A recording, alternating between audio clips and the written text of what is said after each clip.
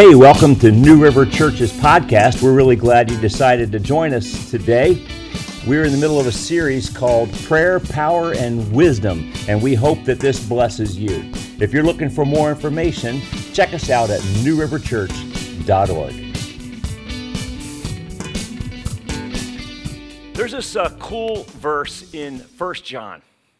It says that greater is he who is in you than he who is in the world. You know that verse? You ever heard that before? Greater is he who is in you than he who is in the world. I wonder what that looks like when you go to work. Like, have you ever thought about what does that look like practically? You know, I know it's kind of a catchy phrase, and it's, great. Put it on a bumper sticker, make a poster of it. It's cool. It's encouraging. But, what does it practically look like when you go to work? That you walk into a space, and the one in you is greater than any other in the world. Do you think that has the potential to dynamically change that space? I believe it does. Actually, I believe it ought to. Wouldn't that be what that means? Greater is he who is in you than he who is in the world. See, the blessing that we bring to the city where we live is not just positive sayings. Although, hey, we could use more positive speech these days. That's a great thing. But the blessing that we bring to the place where we work or where we live is actually you. Greater is he who is in you than he who is in the world. Could it be that the blessing on you, because you're a child of God, is actually the gift that God wants to bring to the space where you live and where you function? Oh, that sounds like somebody's head against the wall. The kids are having a great time in Grow Zone today. Don't worry, parents. Everything's okay. It's good. It's good. Yeah. Could it be that the blessing, wow, have a good time, you guys, that the blessing of the Lord on your life is that great? See, God's blessing, the word blessing simply means God's best. It's the best that God has to offer. God's blessing is God's best. And of course, as a child of God, you already have God's best because you have Christ. Is he not the best? He's the best that God has to offer. So you carry God's best with you wherever you go. And that has influence. You say, well, you think I'm making it up? Let me just give us some Bible references to lay some groundwork, okay? How about Abraham? Abraham, Genesis chapter 18, verse 18, God told Abraham this. He says, all nations on earth will be blessed through you. Through one man, all nations blessed through you. Genesis chapter 21, a couple of chapters later, the blessing on Abraham's life is so apparent and obvious that a pagan Canaanite prince named Abimelech actually sees it on Abraham and wants to make a treaty with him. Abimelech says this to Abraham, God is with you in everything you do. Literally, Abimelech wanted a piece of the action. He saw God's blessing on Abraham's life and says, I want that. And he sought to form a treaty together with Abraham.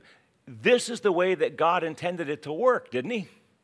That his blessing on you would be something that would attract the rest of the world to him. That they see you, they see God in you. Do you realize that you're the Bible that your friends are reading?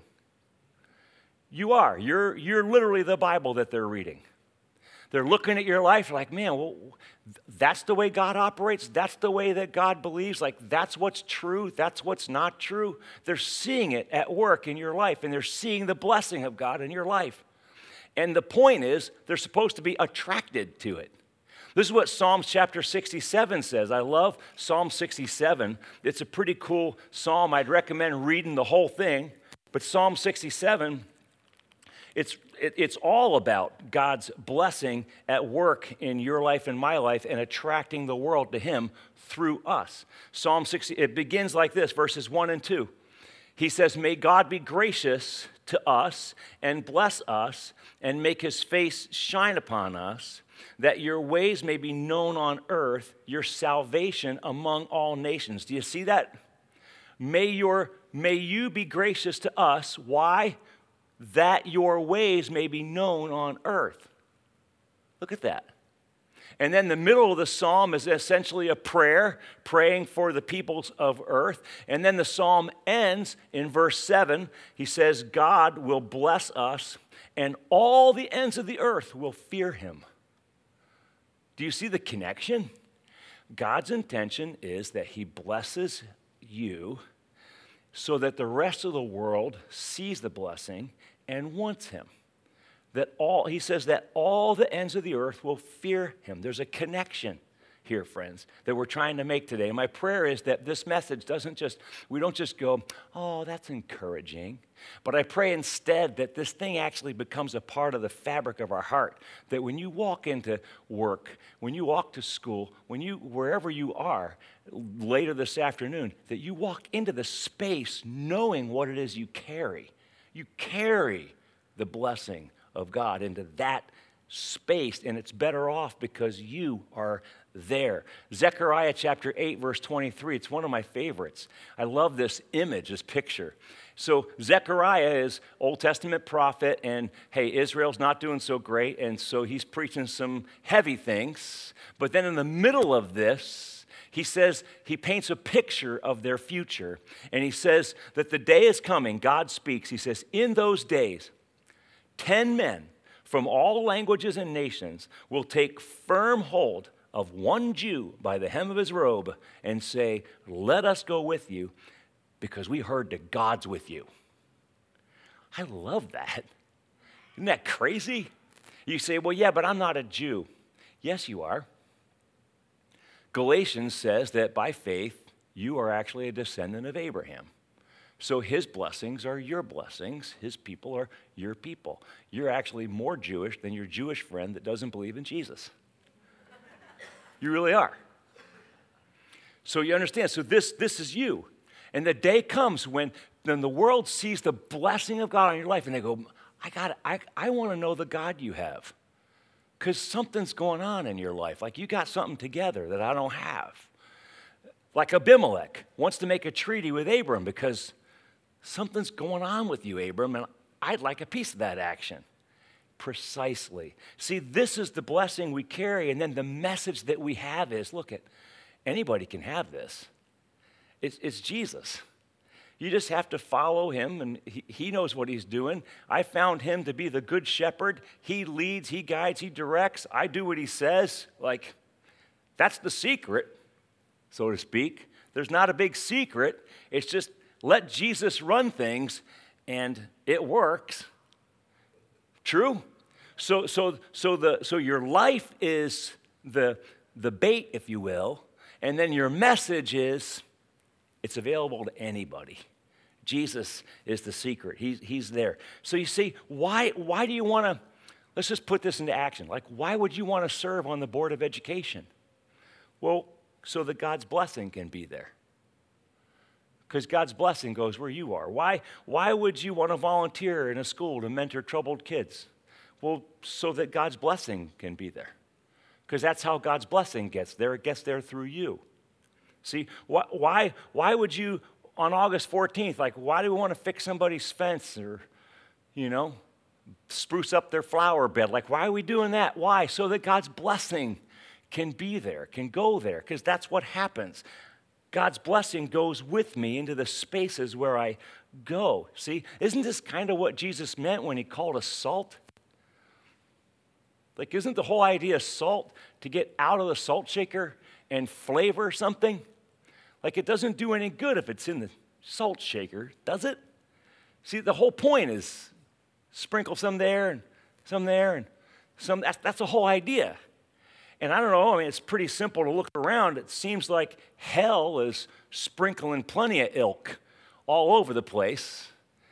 We see the ugly fruit and it reeks to the high heavens. So where are the people of God?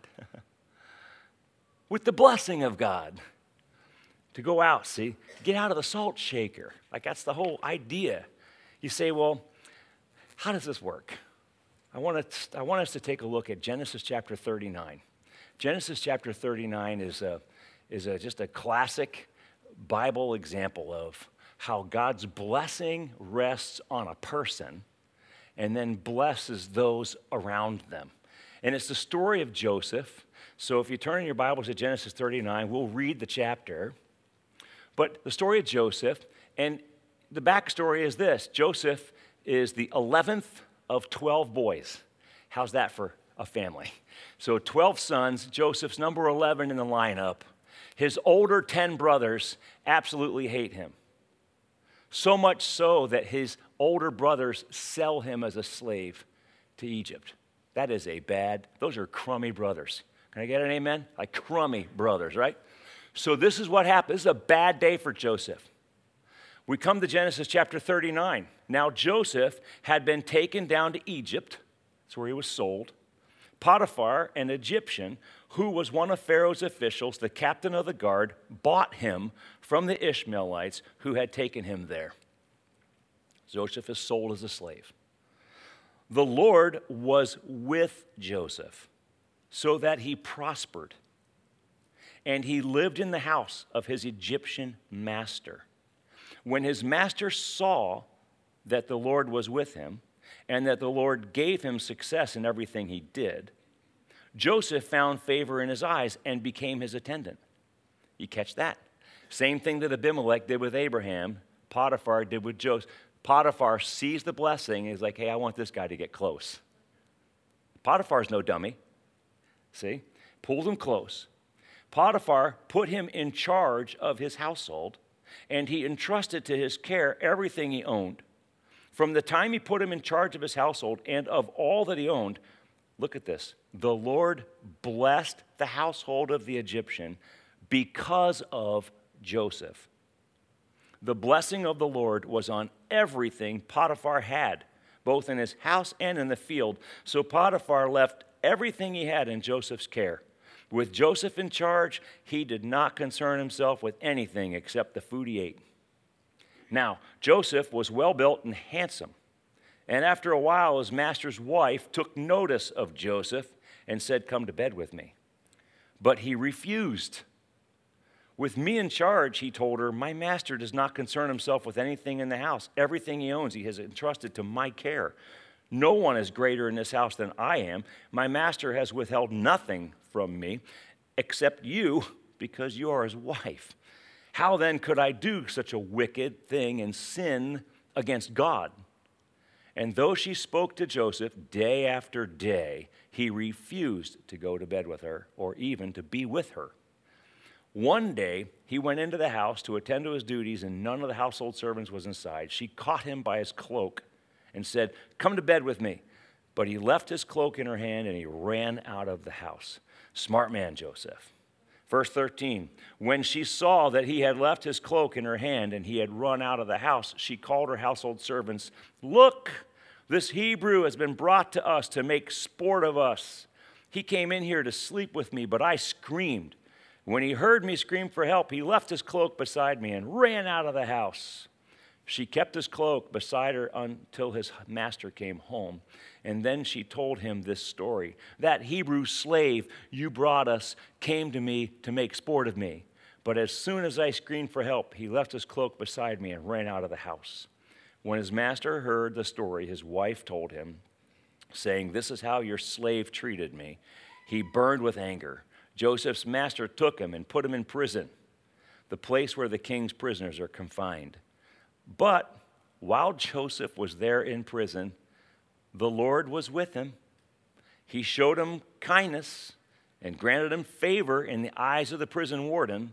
So the warden put Joseph in charge of all those held in prison, and he was made responsible for all that was done there. The warden paid no attention to anything under Joseph's care because the Lord was with Joseph and gave him success in whatever he did. You see what's going on in Joseph's life? Not once, but twice. Twice he gets the raw deal, doesn't he? There's nothing in this story that is good for Joseph, is there? He's a slave. He's imprisoned. It is not a good day for Joseph. And yet, the blessing of God is on his life, and the people around him see it and receive the benefit of it, and they begin to elevate him because they want the blessing. Isn't that remarkable? They want what Joseph has. I wish so much the Bible gave us more details about how Joseph functioned, like how he carried himself, because I'd be fascinated to know that, wouldn't you? Like, man, how did Joe do it? And yet, one thing I think we can grab out of this in a big picture way is this: God's blessing doesn't need for you to have a good day in order to work. And this is one of the primary differences between God's blessing and just positive thoughts and good vibes. Like positive thoughts, good vibes, that's all about just making things nice. Like your whole feng shui has got to be going good in order for you to have those, right? But God's blessing doesn't need your day to be going well in order to work. It's that powerful. See, in fact, it almost might be more powerful. Like you could almost say that God's blessing, when in contrast to darkness, it shines even more.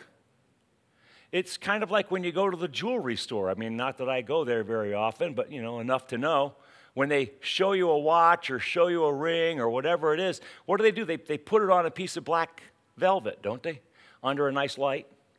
So that the contrast makes that thing you're looking at really look much better. It sparkles. It's more attractive. And I wonder if that's partly what God does with us sometimes. And we take the blessing that I've got on your life, and here's a hard day, but that blessing now shines even brighter. And the people around you go, what is that? I want it. This is what's going on for Joseph. Part of the message that he gives to us is that if God can make you successful in prison, then he can make you successful anywhere. You see that? If God can make you successful as a slave, then he can make you successful anywhere. Like, you literally don't need your circumstances to be going well in order for God to bless you and to be, you don't need right circumstances to succeed. That's how the world operates, don't they? That's how they think. In the world, you have to have everything set up for you. You've got to have a few lucky breaks, and then you can succeed. But God's blessing on your life doesn't work that way. It doesn't. He can take the worst of situations and make you successful in it. You see, the safest place in the world to be is in the center of God's will. It's right where he wants you. That's the safest place, even if that will finds you sold as a slave. That's the safest place for you to be. I'm not saying that there's a reason for everything. I'm not trying to blow sunshine, and I'm not trying to be Pollyanna or anything like that. I'm just saying that in everything, you and I can find a reason to glorify God. In everything. That I can honor God in good times and I can honor God in bad times. And honoring him in bad times actually makes it shine even brighter. See, that's what we're saying here. God's blessing is on you. So, what if he wants to bless a prison? Well, I guess he's got to get you there somehow. I'm not suggesting you do something wrong to go there. I'm just trying to throw this out as an example. You know what I mean? It's not to punish you. It's to bless them. See, what if God wants to bless a failing business? Well, maybe he gets you hired there. Because that's how he brings the blessing to that business, is to put his man, his woman in that spot. He sends his Joseph there. See? Maybe. We tend to only think about our circumstances. Have you noticed that? I tend to only think about what I'm going through. Like, my job is so bad, I can't stand working there. Or my school is so terrible, can't wait to get out of there. Or this neighborhood is so lousy, I can't wait to move. But don't you get it? God put you there. Like, your presence in that place actually changes the atmosphere of that place. Do you see that? Like your presence there, it gives that place a whole new future. If you begin to own it, then you'll begin to make that a reality. Own it. You're here for a purpose. You're here for a reason. You know, you're designed to be the thermostat, not the thermometer. Not, you know the difference? The thermostat sets the temperature. The thermometer just tells you the temperature. Well, it doesn't take a rocket scientist to say things are lousy. Anybody can do that. You need a thermostat. You need the person that comes into the place and says, no, this is actually going to become this is better. I've got a hope. There's a hope and a future for this place. There's some plans. My God wants to do something pretty great here. See, I'm setting the temperature of the environment. I'm the thermostat, not the thermometer. You know, many years ago, when I was a kid, we had this old lady in our church, and I know when you're a kid, everybody's old. But her name, she really was old. Mrs. Pennington was pretty old, and as an older lady in her golden years, she was in and out of hospitals because she had different health issues and things. And I remember hearing her say sometimes, I don't know why God keeps me around. I just want to go home. I just want to go home. You know, she would talk like that. Just wanted to die, essentially. But you know, you look at her life, every time she went to the hospital, she would lead a doctor or some nurse to the Lord, or she would pray with somebody in the staff. She was always sharing Jesus with people. I'm like, well, that's probably why he's keeping you around, lady, right there. I mean, you know what I mean? That's using those circumstances that I'm in to the glory of God. I guess what I'm asking is, what if the things that happen to us are actually not meant for us? What if the things that happen in your life are actually not meant for you, but they're meant for somebody else, like meant to bless somebody else? You know, Bud can tell you the story. A number of years ago, I was in a car crash. I was T-boned at an intersection, and landed me at the Manchester ER. So I'm in the hospital there, blood on my gash on my forehead. And Bud came in to visit me, and that was very kind, very nice. And we're talking. The guy in the bed next to me, and you know, across the curtain there, it's all that's dividing us. The guy, he was in a lot of pain, severe pain. He had been there for a long time. Kidneys were hurting, abdomen. He was just in a lot of pain. He was a hurting unit. And so Bud goes to pray for me. Remember, Bud? And you remember? All right. So then I go, hey, well, thanks for praying for me, but can you pray for him? And so Bud did. He prayed for the guy in the bed next to me. And within an hour, the guy was pain-free and leaving the hospital. See? Now you say, well, wait a second. Am I suggesting that God had me get in a car crash and gash my forehead to go to the ER so that Bud could pray for that guy and give him a better day? You know, I don't know. Can I just be honest? I don't know. Sounds like God.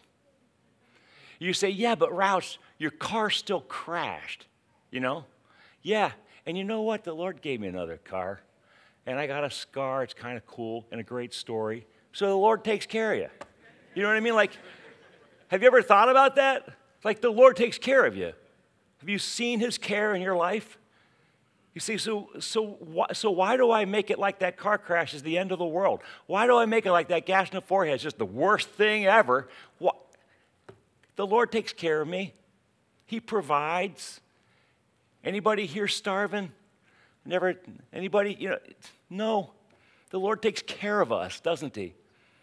So why do I let my circumstances like consume me? Why do I do that? Why not look at these circumstances and say, hey, here's a ministry opportunity. Here's a chance. This is going to be cool. Can't wait to see what God's blessing does in this circumstance. It's going to be fun. Here's what I know. The only one who can stop God's blessing from flowing through you is you. I mean, God's blessing's powerful, but he works with your will, and you're the one that can stop it. Your attitude will either open the floodgates or clog up the works. I can either live as a victim of my circumstances or I can redeem them for good. Amen? So does Joseph have hard days? Yeah, Joseph has hard days. Nothing about being a slave and put in prison is good for Joseph. I'm not even suggesting that somehow that was easy street for him. It wasn't. It was hell on earth for sure. But Joseph remained faithful to God. He maintained his integrity as a man of God. And God blessed an entire nation through Joseph. How do we know? How do we know that that was God at work? At the end of Joseph's life, at the end of the book of Genesis, Genesis chapter 50, Joseph is reconciled with his brothers. Remember his crummy brothers that sold him into slavery? Reconciles with his brothers. He forgives them. And his brothers, he's talking with his brothers, and they're not quite sure what to think of Joseph's forgiveness. They're a little nervous still. And Joseph reassures them with these words. Genesis chapter 50, verse 20, he says, "You intended to harm me, but God intended it for good, to accomplish what is now being done, the saving of many lives." Wow. So their wicked intentions were trumped by God's good intentions. Something. You intended it to harm me, but God intended it for good, to use this situation to save many lives. Now that's some perspective, isn't it? We got to get over something. You know what we got to get over? We got to get over the need for a good day in order to be good. Have you ever noticed that? Like I have to have everything be going good today in order for me to have a good day. But the truth is, I can be good even in a lousy day. I need to get over my need to have a good day in order to be good. Because God's blessing on my life supersedes my circumstances. You're staring at me like I'm being funny. We have to understand that God's blessing on our lives is great, even in a bad day. That's not living in denial.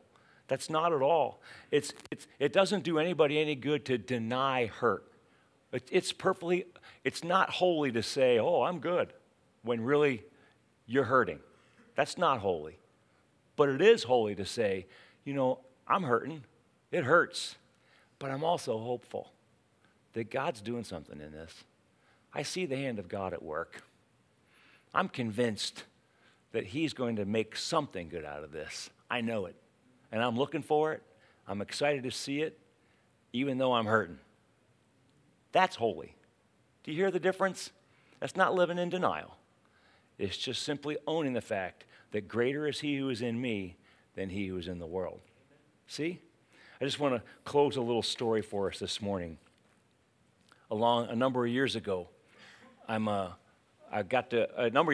church was building a hospital in the Republic of Congo in Africa. And so during that season, about 10 years or so long, I had the privilege to go to Congo 3 different times. And on one of those trips, I met, Karis, you can come and play. On one of those trips, I had the privilege of meeting this dynamic Christian couple.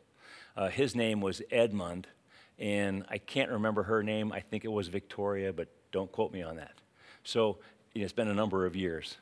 But here's this dynamic Christian couple, and one day we had the chance to talk deeply, and so I asked them about their story, and they began to share their testimony with me. Edmond said, he started it. He said, "Well, I was a very bad man." That's how he began his testimony. And I thought, well, I better buckle up. He said, "I was a very bad man. I was the leader of a gang. I've killed people. I've done many bad things." And he said, one night, I abducted this woman and took her back to my house intending to rape her. And he did. He said, only I couldn't do it. I tried several times. Something stopped me. Finally, he was frustrated, didn't know what was going on, and this woman told him that the reason why you can't do anything to me is because I belong to Jesus, and he's protecting me. Edmond was so stunned by this. Who is this Jesus that could stop a rapist? That he untied her, and she sat there, and she shared the gospel with him, and she led him to faith in Jesus Christ that night. She invited him to his church. He became part of her church. He started to get discipled. He started to grow. He became a dynamic Christian man, fell more and more and more in love with Jesus, fell in love with her. And now this couple sitting in front of me has a dynamic Christian witness. This woman married her would-be rapist after she led him to Christ and discipled him and all that. That's not missionary dating. Like, that's a whole different level. You know what I mean? But the point is, you say, could God do something like that? Yes. I'm not suggesting that, you start a rape ministry. Like, that's not what I'm suggesting. But I am saying that if God can take, like, the worst of circumstances like that, if he can take the worst of circumstances and redeem them for good because his blessing is on that woman, his blessing's on her. If he can do that, then he can do that in your life and mine. Whatever circumstance it is you're facing, whatever it is you're in, know that God has called you, he's got his blessing on you, and you walk into that space and you're changing it. Greater is he who is in you than he who is in the world. That's the truth. That's the truth. I was thinking about this message too this morning, and I feel like there's another whole side to this message, another whole application to this message, and that's this. If you're somebody that struggles with social anxiety, I think this is the cure. Right? You walk into a space or you're concerned, you're nervous about going into a space because you're anxious about that space, what's going to happen. I understand that many people struggle with that. But as a child of God, you carry the blessing of God into that space, right? So you understand, like, those people need you. Like that space is made better because you're there. So why not take the truth of this message this morning and apply it to your heart in that way? And before you go into a social setting, first of all, ask God for strength. Secondly, remind yourself, greater is he who is in me than he who is in the world. These people actually need me. And walk in like you own the space, because you do. They're better off because you're there. I don't know. I'm no psychologist. I'm just thinking that could help with some of that social anxiety. You think, Kenny? You're the counselor. I figured I should run this by you first. I probably should have. So friends, that's the word for us this morning. The power of God's blessing on your life. It's so powerful, all you need to do is show up. And you bring the blessing. It's amazing. Let's pray.